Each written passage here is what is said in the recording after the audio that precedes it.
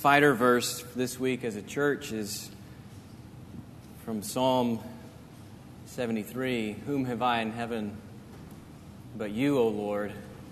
And on earth there is nothing I desire besides you.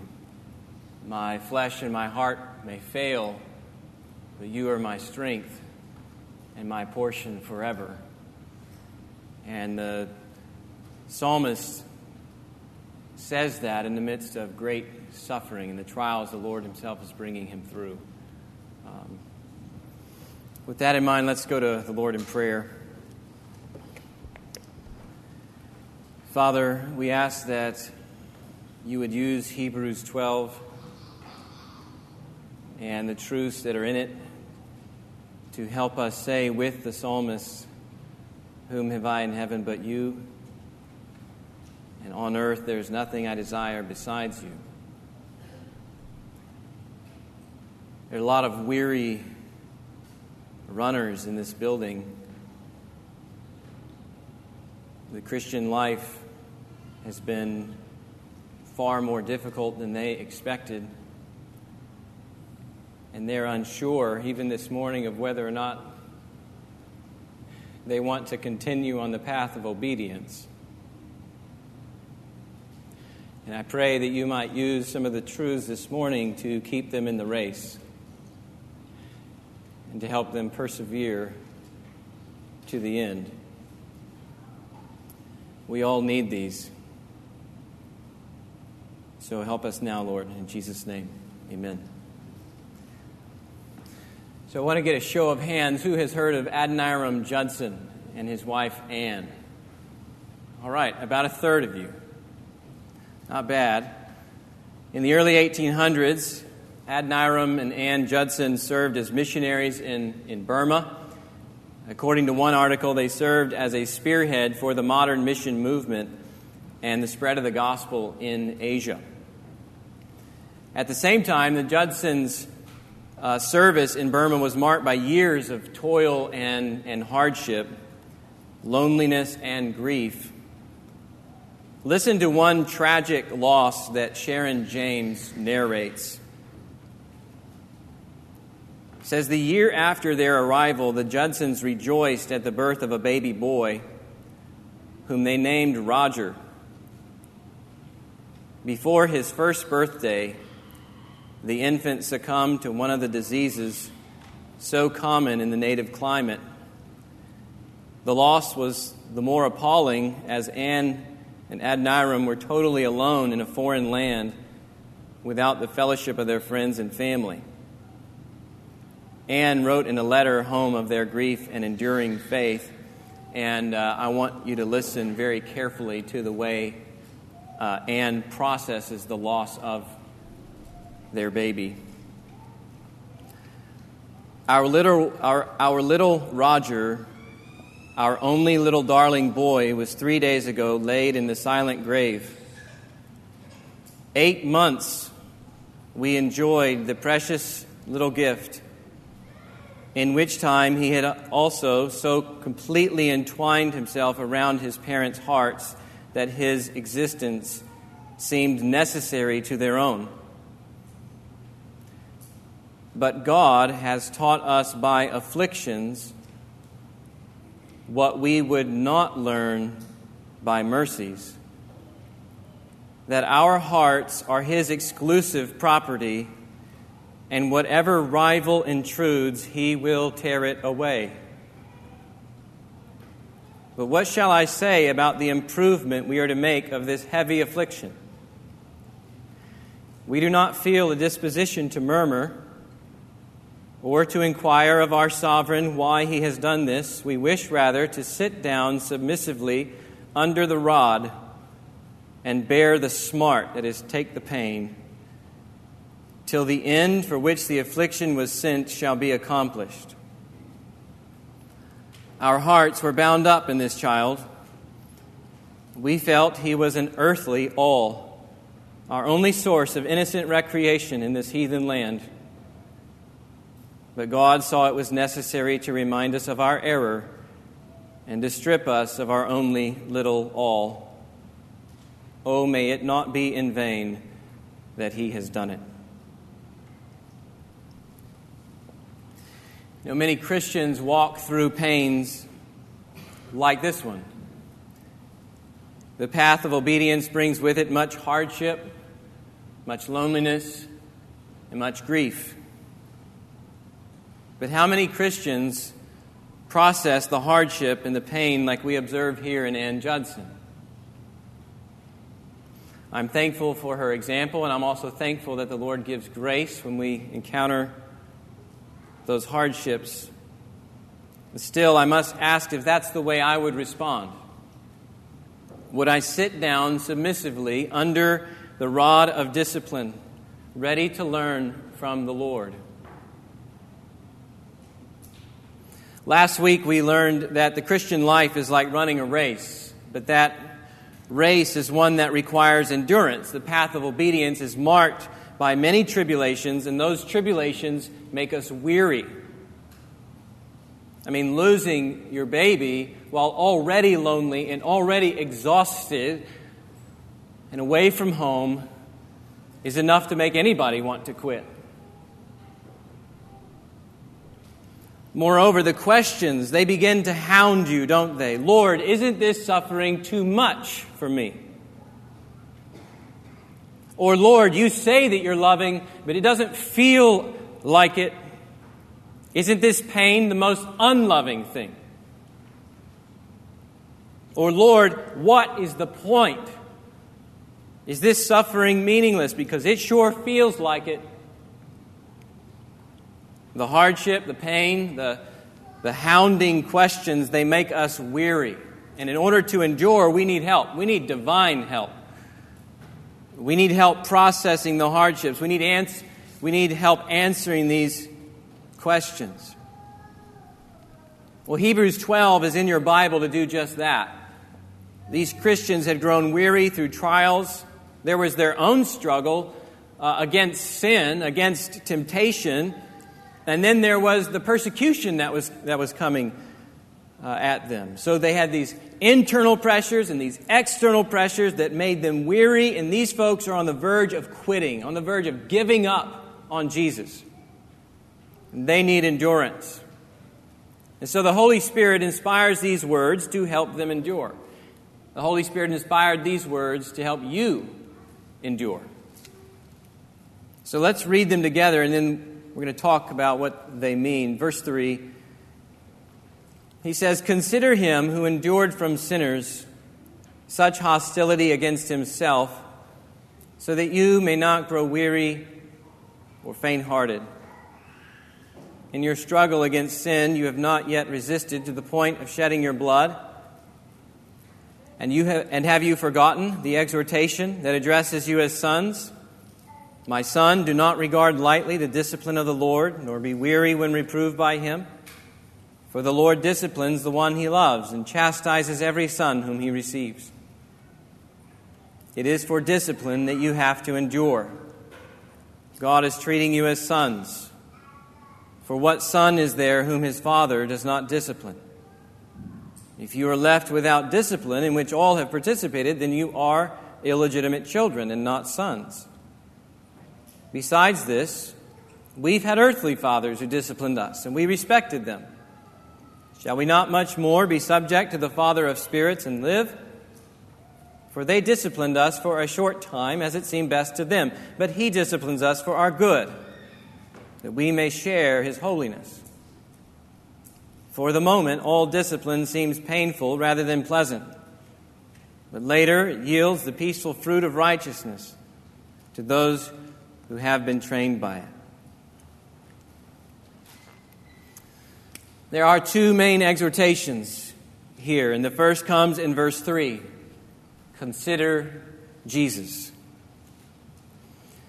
The second comes in verse 7. The ESV has, it is for discipline that you have to endure. The NIV, I think, is better here. It says, endure hardship for discipline. So, consider Jesus, endure hardship. Those are the main points. And they relate to each other like this: we endure hardship by considering Jesus and your status as sons in Jesus.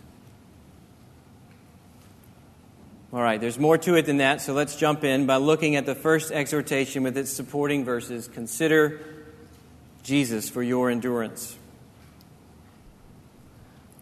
Okay, we saw last week in verse 1 that we must run the race with endurance. And then he also told us that we're going to do that by looking to Jesus, who for the joy set before him, what did he do? Endured the cross.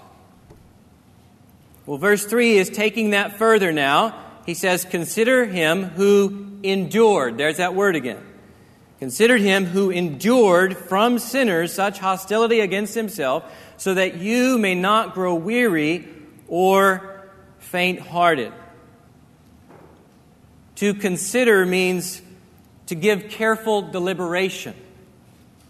We study his sufferings, all of them, from his birth through his cross. In great detail, we turn them over in our minds as we compare his sufferings to our own sufferings. Hebrews has done some of that for you already, hasn't he? Chapter 2, verse 10, in order to get the many sons to glory, God made Jesus perfect through sufferings. Chapter 4, verse 15, who in every respect has been tempted as we are, yet without sin. Chapter 5, verse 7, in the days of his flesh, Jesus offered up prayers and supplications with loud cries and tears. And now here in chapter 12, verse 2, we see the shame of the cross. In verse 3, he endured from sinners such hostility against himself. So Hebrews has already been turning over the sufferings of Jesus for you and looking at them and comparing and telling you what you ought to learn from them. We must preach Jesus' resurrection power, Jesus' glorious seat at God's right hand, Jesus' authority to crush his enemies. But we must also consider Jesus' sufferings and how his endurance played out in the midst of the suffering. And the purpose is that you will find strength for your endurance through suffering. That's what it says. Consider him so that, or in order that, you may not grow weary or faint-hearted. Are you feeling weary? You're not really done with Jesus, but man, the sorrow sometimes makes you want to be done. You feel like that. If that's you, the Holy Spirit says to consider Jesus. By considering Jesus' endurance against sinners, we find strength for endurance against sin. Do you see the comparison there? Jesus against sinners, you against sin. So the idea is that regardless of how this opposition to God's rule is manifesting itself, sin inside of us, sinners outside of us, Jesus, he walked this road before us. The Christian must find endurance in this struggle by considering him. In him we will find everything necessary to endure. And here's one way that plays out in verse 4. He says, in your struggle against sin, you have not yet resisted to the point of shedding your blood. Now, chapter 10, verse 32 said that they had endured a hard struggle with sufferings. It says they were exposed to reproach and affliction. Some were imprisoned. Others lost their property because they partnered with those in prison. None of them, though, had yet been martyred. Still, it was enough suffering to make them waver, to make them want to quit, and that's a real concern. When we suffer in the path of obedience, one objection often raised is, Lord, isn't this pain too much? Aren't these hardships too much? too many. And based on verse 4, Hebrews answers with, no, it's not too much. Consider Jesus who went before you. You haven't yet resisted to the point of shedding your blood. Now that's got an edge to it, doesn't it? It cuts against our self-pity. You have hardships, yes, but have you considered Jesus' hardships? Have you considered His endurance unto death? Now, how could that possibly increase someone's endurance? Have you ever been in a situation where you're describing how much the trial hurts you, only to have someone then compare it to something worse? I mean, it feels like they're saying, a lot of times the motives are good, but it feels like they're saying, you shouldn't feel this way. Or, just get over it. That's small compared to this. That's not exactly what's happening here. The comparison isn't brought up to say, get over it. It's brought up to say, your sufferings are not too much for the Lord. If the Lord sustained Jesus through sufferings far worse than you will ever experience, will He not also sustain you through something lesser? They haven't resisted yet to the point of death. But considering the sufferings of Jesus will prepare them when death comes. If the Lord sustained Jesus through an event as awful as the cross, He is able to sustain those united to Jesus who also take up their cross and follow in His footsteps. Yes, you've suffered, but you haven't yet resisted to the point of blood. The lesser sufferings shouldn't make you quit the race. It shouldn't make you quit the sacrifices. It shouldn't make you quit pouring yourself out in love without reciprocation. God is able to get you through even worse sufferings. Just consider Jesus' sufferings, and you will see it.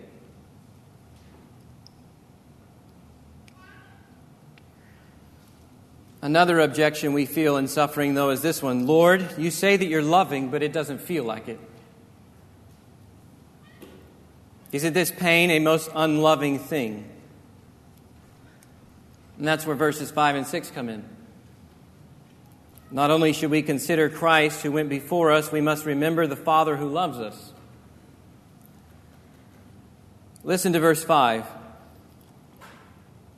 Have you forgotten the exhortation that addresses you as sons?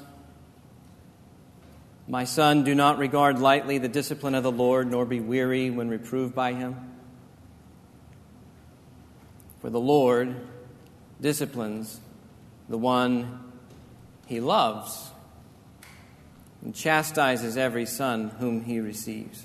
That's a quotation from Proverbs 3:11.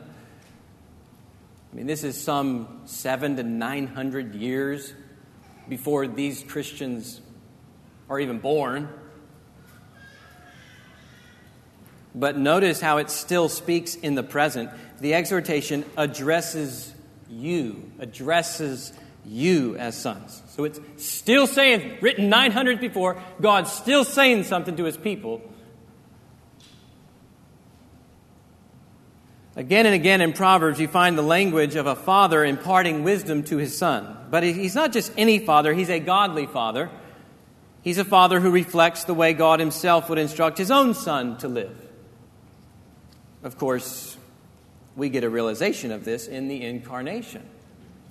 In the person of Jesus, we find the Son of all sons. And what do we see in Luke's gospel? We see the Son growing in wisdom. We see in Colossians the Son in whom are all the riches of wisdom. The way Proverbs 3:11 still speaks to you is by your union with Christ. In Christ, God adopts you into His family. He makes you His sons and daughters, such that when we read Scripture, we are hearing words not from some unknown God, far off, unacquainted with our hardships. We're hearing our Father speak. A Father who has loved us with a great love. A Father who has named us as His own. A Father who cares for us very deeply. I want to know what He thinks about my hardships. In the path of obedience, how does He teach us to view our hardships? And this passage is teaching us that we are to view them as discipline from a loving Father. Hardships may come at us due to the consequences of our own sinful choices. Hardships may come at us due to enemies persecuting us unjustly. Hardships may come to us due to the general brokenness of this world, but however they come in the path of obedience, all of them are designed by our Father who disciplines the one He loves.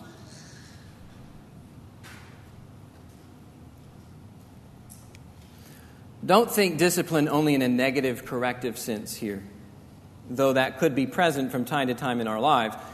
By discipline, Proverbs also means in a positive and formative sense. My friend Ched Spellman once illustrated this well.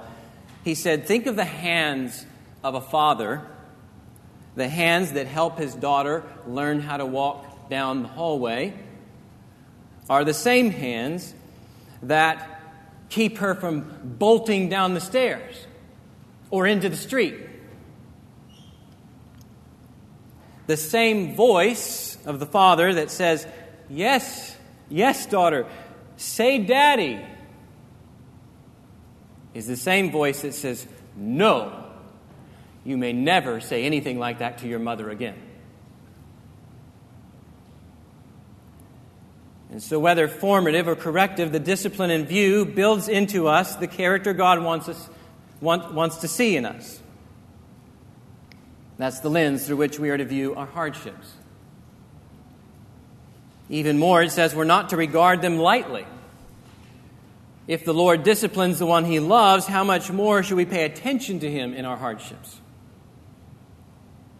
Weariness sets in when we forget the Father's loving disposition toward us. I mean, if all you got from a father was a beating day after day after day and never once knew whether your father loved you, you would grow weary and you'd probably run away. But if you knew that He loved you,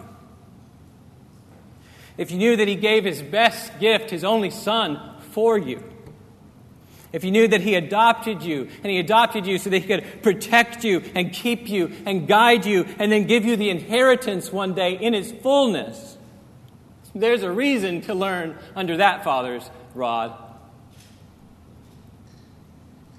There's hope that He has something good for you in this pain. There's reason to bury your head in His chest when the pain comes. Which leads him to a second exhortation. Endure hardship for discipline. Endure hardship for discipline. That's the NIV translation of verse 7. I think it's best here. We get an imperative, endure. And then we get the purpose of that endurance for discipline. Hardship, tribulations, afflictions, when they come, we endure them for the purpose of learning whatever the Father wants to teach us. Not even Jesus was exempt from this. He was without sin. But as a son, He too had to endure various sufferings. And through them, He had to learn obedience. Isn't that what we saw in chapter 5? Although He was a son, He learned obedience through what He suffered. Chapter 5, verse 8. It's not that He did anything wrong and then needed correction. It's that part of His mission included his obedience being tested as a man under the most extreme pressures. Everything he learned in suffering, he learned by constant dependence upon his Father through suffering. Why would things be any different for us? We are not greater than our Master. We too will undergo the Lord's discipline. Unlike Jesus, though, sometimes ours will be corrective. Regardless, though, here's one thing we need to remember when that discipline comes, and it's in verse 7. God is treating you as sons. God is treating you as sons, as daughters, as children. Far from God being absent in our hardships, He is present as Father. It says, "For what son is there whom his father does not discipline? If you are left without discipline in which all have participated, then you are illegitimate children and not sons." In other words, discipline confirms our status as God's sons, children. Now, some people may have trouble with this line of reasoning because it rubs against some of our culture's assumptions about child rearing. Becoming more and more popular is the notion that any, what they would call negative treatment, spankings, rebukes, bringing any kind of pain into a child's life is harmful. And if you embrace that, you're going to struggle with what Hebrews 12 has to teach. Because Hebrews 12 has as its backdrop the biblical portrait that parental discipline will at times have to inflict pain of some kind.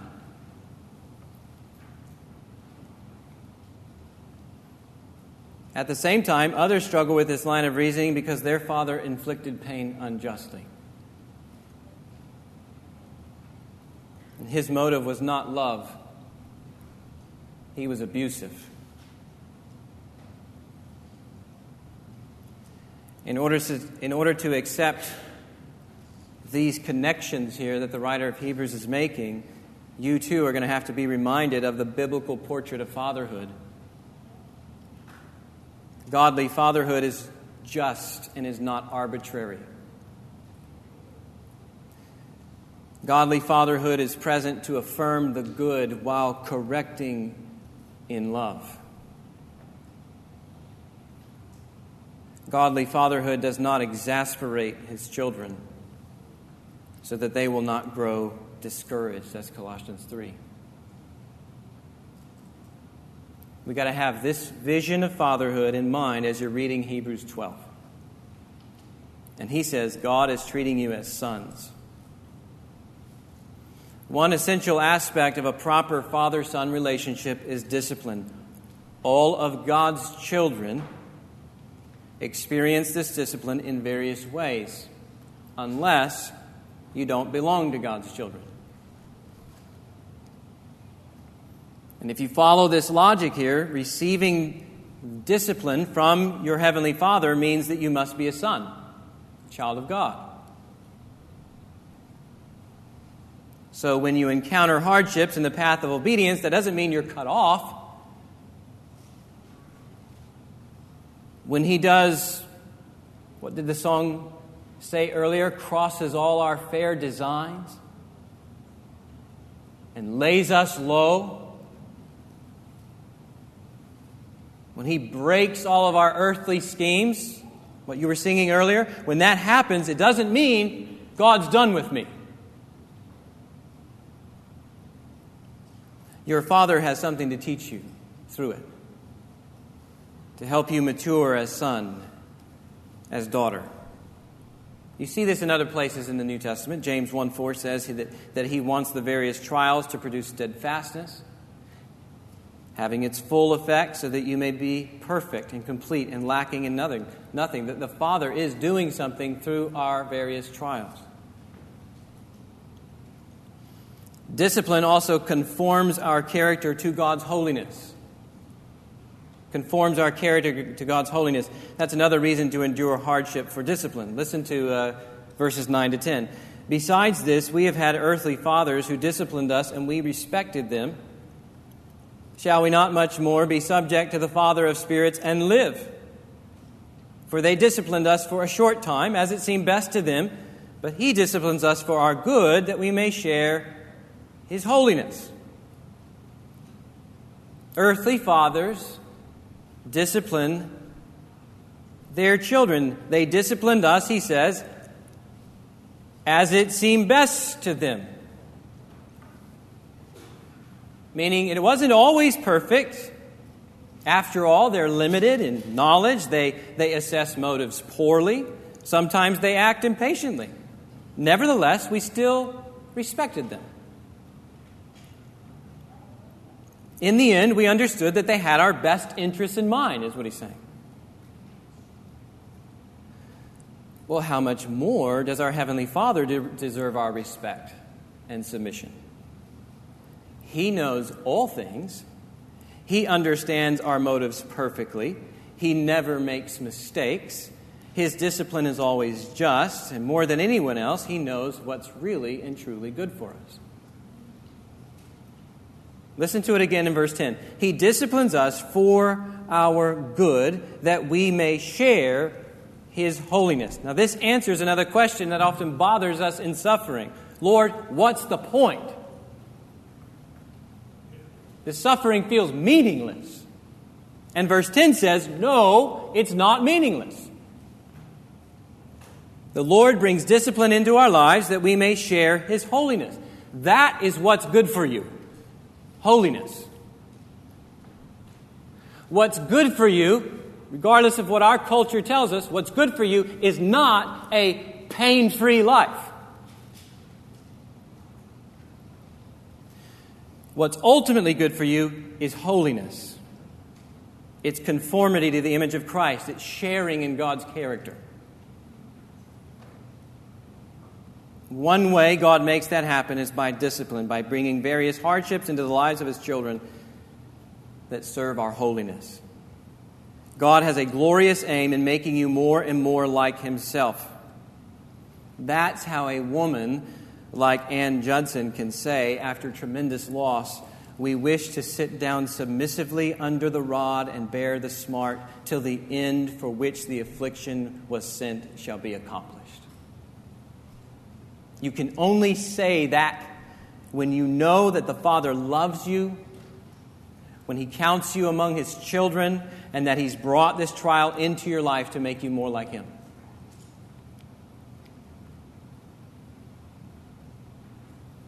He then gives one more reason to endure hardship for discipline. Discipline will yield the peaceful fruit of righteousness. It will yield the peaceful fruit of righteousness. Verse 11, for the moment all discipline seems painful rather than pleasant. Notice he's not minimizing the pain. Right? Christianity doesn't pretend the pain isn't there. This is not the power of positive thinking. It looks the pain straight in the face, and it weeps, and it struggles, and it buries its head in the Father's chest, and it cries, Father, this isn't pleasant. Make it stop. We see this even in our Savior. In the garden, if possible, let this cup pass from me. But not my will, but yours be done. It's not pleasant. Thankfully, though, the pain isn't the final word. For those who humble themselves before the Lord's discipline, for them, discipline will eventually yield, it says, the peaceful fruit of righteousness. The peaceful fruit of righteousness. What is that? If you go to James 3:18, so next book over from Hebrews, you see something very similar. James 3, verse 18, relates these two concepts. So in Hebrews 12, the discipline yields righteousness, and that righteousness is peaceable. In James 3:18, it says this, and a harvest of righteousness is sown in peace by those who make peace. And so here, peacemakers, they sow a harvest of righteousness, and that too is done in peace. Romans 14:17 says the kingdom of God is a matter of righteousness and peace and joy in the Holy Spirit. Why do the apostles relate these two ideas? Righteousness and peace. Because the Old Testament did when it spoke of the Messiah's coming reign. All right, go to Isaiah 9 with me.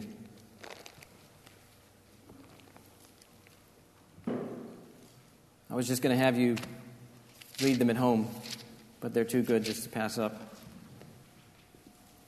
Isaiah 9. You're familiar with this verse from a lot of Christmas activities, but Isaiah 9, verse 6, "For to us a child is born, to us a son is given. The government shall be upon his shoulder, and his name shall be called Wonderful Counselor, Mighty God, Everlasting Father, Prince of Peace." Now watch this in verse 7. "Of the increase of his government and of peace there will be no end on the throne of David and over his kingdom, to establish it and to uphold it with justice and with righteousness from this time forth and forevermore. The zeal of the Lord of hosts will do this." When you reign as Messiah in righteousness, what will it produce? Peace without end. Go to Isaiah 11. Another prophecy about the Messiah. There's Isaiah 11:1. "There shall come forth a shoot from the stump of Jesse, and a branch from his root shall bear fruit, and the Spirit of the Lord shall rest upon him, the Spirit of wisdom and understanding, the Spirit of counsel and might, the Spirit of knowledge and the fear of the Lord, and his delight shall be in the fear of the Lord. He shall not judge by what his eyes see, or decide disputes by what his ears hear, but with righteousness he shall judge the poor, and decide with equity for the meek of the earth, and he shall strike the earth with the rod of his mouth, and with the breath of his lips he shall kill the wicked. Righteousness," there it is again, "shall be the belt of his waist, and faithfulness the belt of his loins." What is the result? The wolf will lay down with the lamb. Peace. "The leopard shall lay down with the young goat." And on it goes. Then one more. Go to Isaiah 32.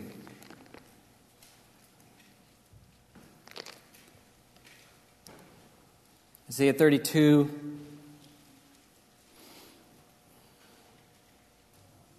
Verse 17, but I'll start in 15.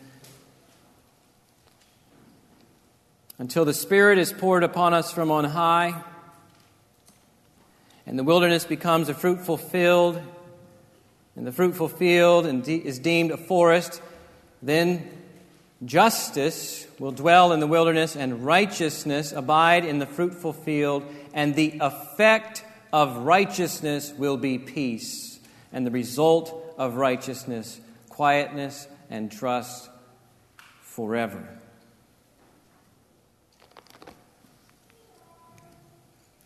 The rule of the Messiah in righteousness will usher in a kingdom of peace on earth. When everything is rightly ordered before the Lord and made whole. And it seems to me, if we go back to Hebrews 12:11, it seems to me that Hebrews 12:11 is saying this, that when the Lord brings discipline into our lives, he does it to produce in us the righteousness of the Messiah's kingdom that will lead to peace. Discipline helps us submit our wills to the Father more and more, such that our lives become signposts and pointers to the coming kingdom of the Messiah.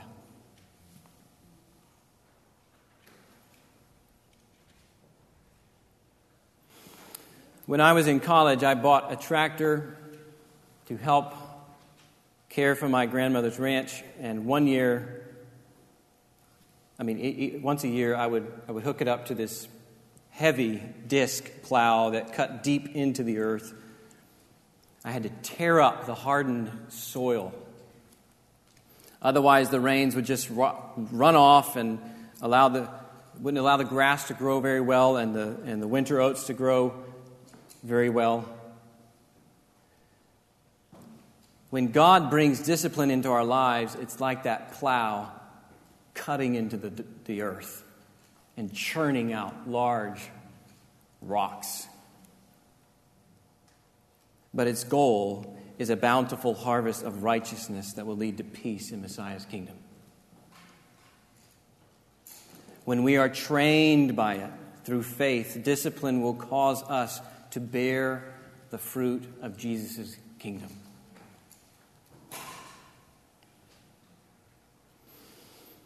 The Christian life is not easy. Some people have this impression that by accepting Jesus, everything in life will get easier.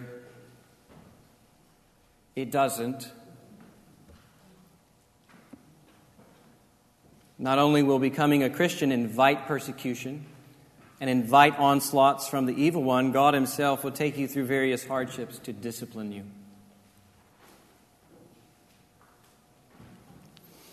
It turns out, I don't know if this is true of you, certainly true of me, certainly true of some of the saints in Scripture. Turns out that we often set aside the pursuit of God and we grow lazy in the pursuit of holiness when everything's just fine. Listen to Psalm 30, verses 6 to 8. This is David. He says, "As for me, I said in my prosperity, I shall never be moved. By your favor, O Lord, you made my mountain stand strong." And then listen to this.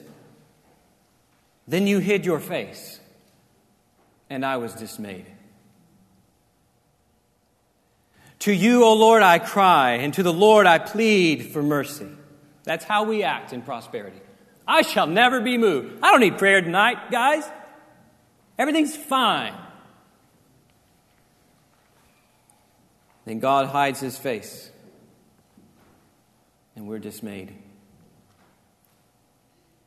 He doesn't do it to destroy us. No, he does it to humble us and to drive us back to himself. Well, what does Psalm 119, verse 67 say? It says, "Before I was afflicted, I went astray, but now I keep your word." Did you hear it? Before I was afflicted,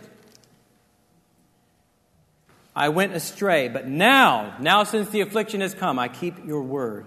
Then verse 71 of the same chapter, "It is good for me that I was afflicted, that I may learn your statutes." The Christian life isn't easy. It's full of hardships. But none of them come by accident. They are designed by a good and loving Father to drive us into his arms and to conform us to his holiness. Whatever hardship you're going through, they will not be too much for you. In the same way God sustained his Son through suffering, he will also sustain you, adopted child of God. If you belong to him, he relates to you as Father. Your hardships in the path of obedience are not signs that God has abandoned you, that he doesn't love you. Rather, he is present. He is Father. He knows what's good for you. Everything he brings into your life is motivated by love, a love that gives you what you truly need most, which is his holiness, which is his righteousness, which is himself. 9 years after the Judsons lost Roger, Adoniram suffered a miserable 6-month imprisonment for his faith. Anne was home with their 3.5-month-old daughter, Maria. And during this time, Anne contracted an illness that prevented her from being able to feed her little girl. And again, I want you to listen to what she writes about that situation.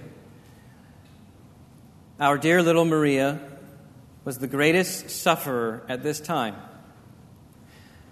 My illness depriving her of her usual nourishment, and neither a nurse or a drop of milk could be procured in the village. By making presents to the jailers, I obtained leave from Mr. Judson to come out of the prison still in fetters and take the little emaciated creature around to the village to beg a little nourishment from those mothers who had young children. Her cries in the night were heartrending when it was impossible to supply her wants. I now began to think that the very afflictions of Job had come upon me.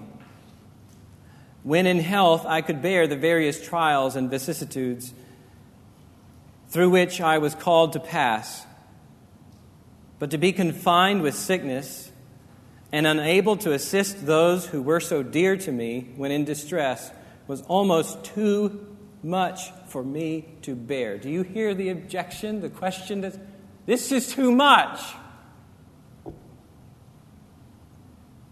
And then she says this, and had it not been for the consolation of religion, meaning her Christian faith, and an assured conviction that every additional trial was ordered by infinite love and mercy, I must have sunk under my accumulated sufferings. What's she saying? Without the truths that we've just heard from Hebrews 12, without knowing the Father oversees her trials and orders them with infinite love and mercy, without knowing that He has this glorious end for her, she wouldn't have made it. So I'm telling you, hide these things in your heart now. Only by considering Christ and knowing your Heavenly Father will we be able to endure. These things were written for our endurance. You will face various trials. They will make you weary. You may even suffer to the point of shedding your blood. Consider Jesus for your endurance. It's not too much. Remember your Father's voice. The Lord disciplines the one He loves. It's not meaningless. He loves you. He wants you to share His holiness. It's not pleasant right now, but His discipline will yield the peaceful fruit of righteousness to those trained by it. Brothers and sisters, you are in training. Training includes discipline. Endure your hardships for discipline. Don't give up. The finish line is coming. The glory stored up for us there will far outweigh these light and momentary afflictions. The Lamb in the midst of the throne will be our shepherd, and He will guide us to springs of living water, and He will wipe away every tear from our eyes. Until then, let us endure hardships by considering Jesus. He is our only hope, and in Him God treats us as sons and as daughters. We're going to sing a prayer now. It says in this song, each hour is yours. I don't know what hour you're enduring right now, but it says each hour is yours. It's our Father's hour. By wisdom planned, each deed empowered by sovereign hands. Meaning you can't do this by yourself. You're going to need divine help. Render my spirit, help me stand. Renew my spirit, help me stand. So make this your prayer now as we sing. May His Spirit work in you endurance.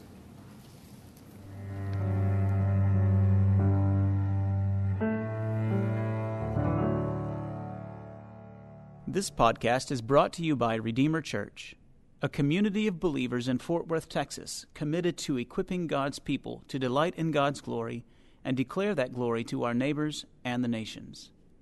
For more information, visit our website at redeemerfortworth.org.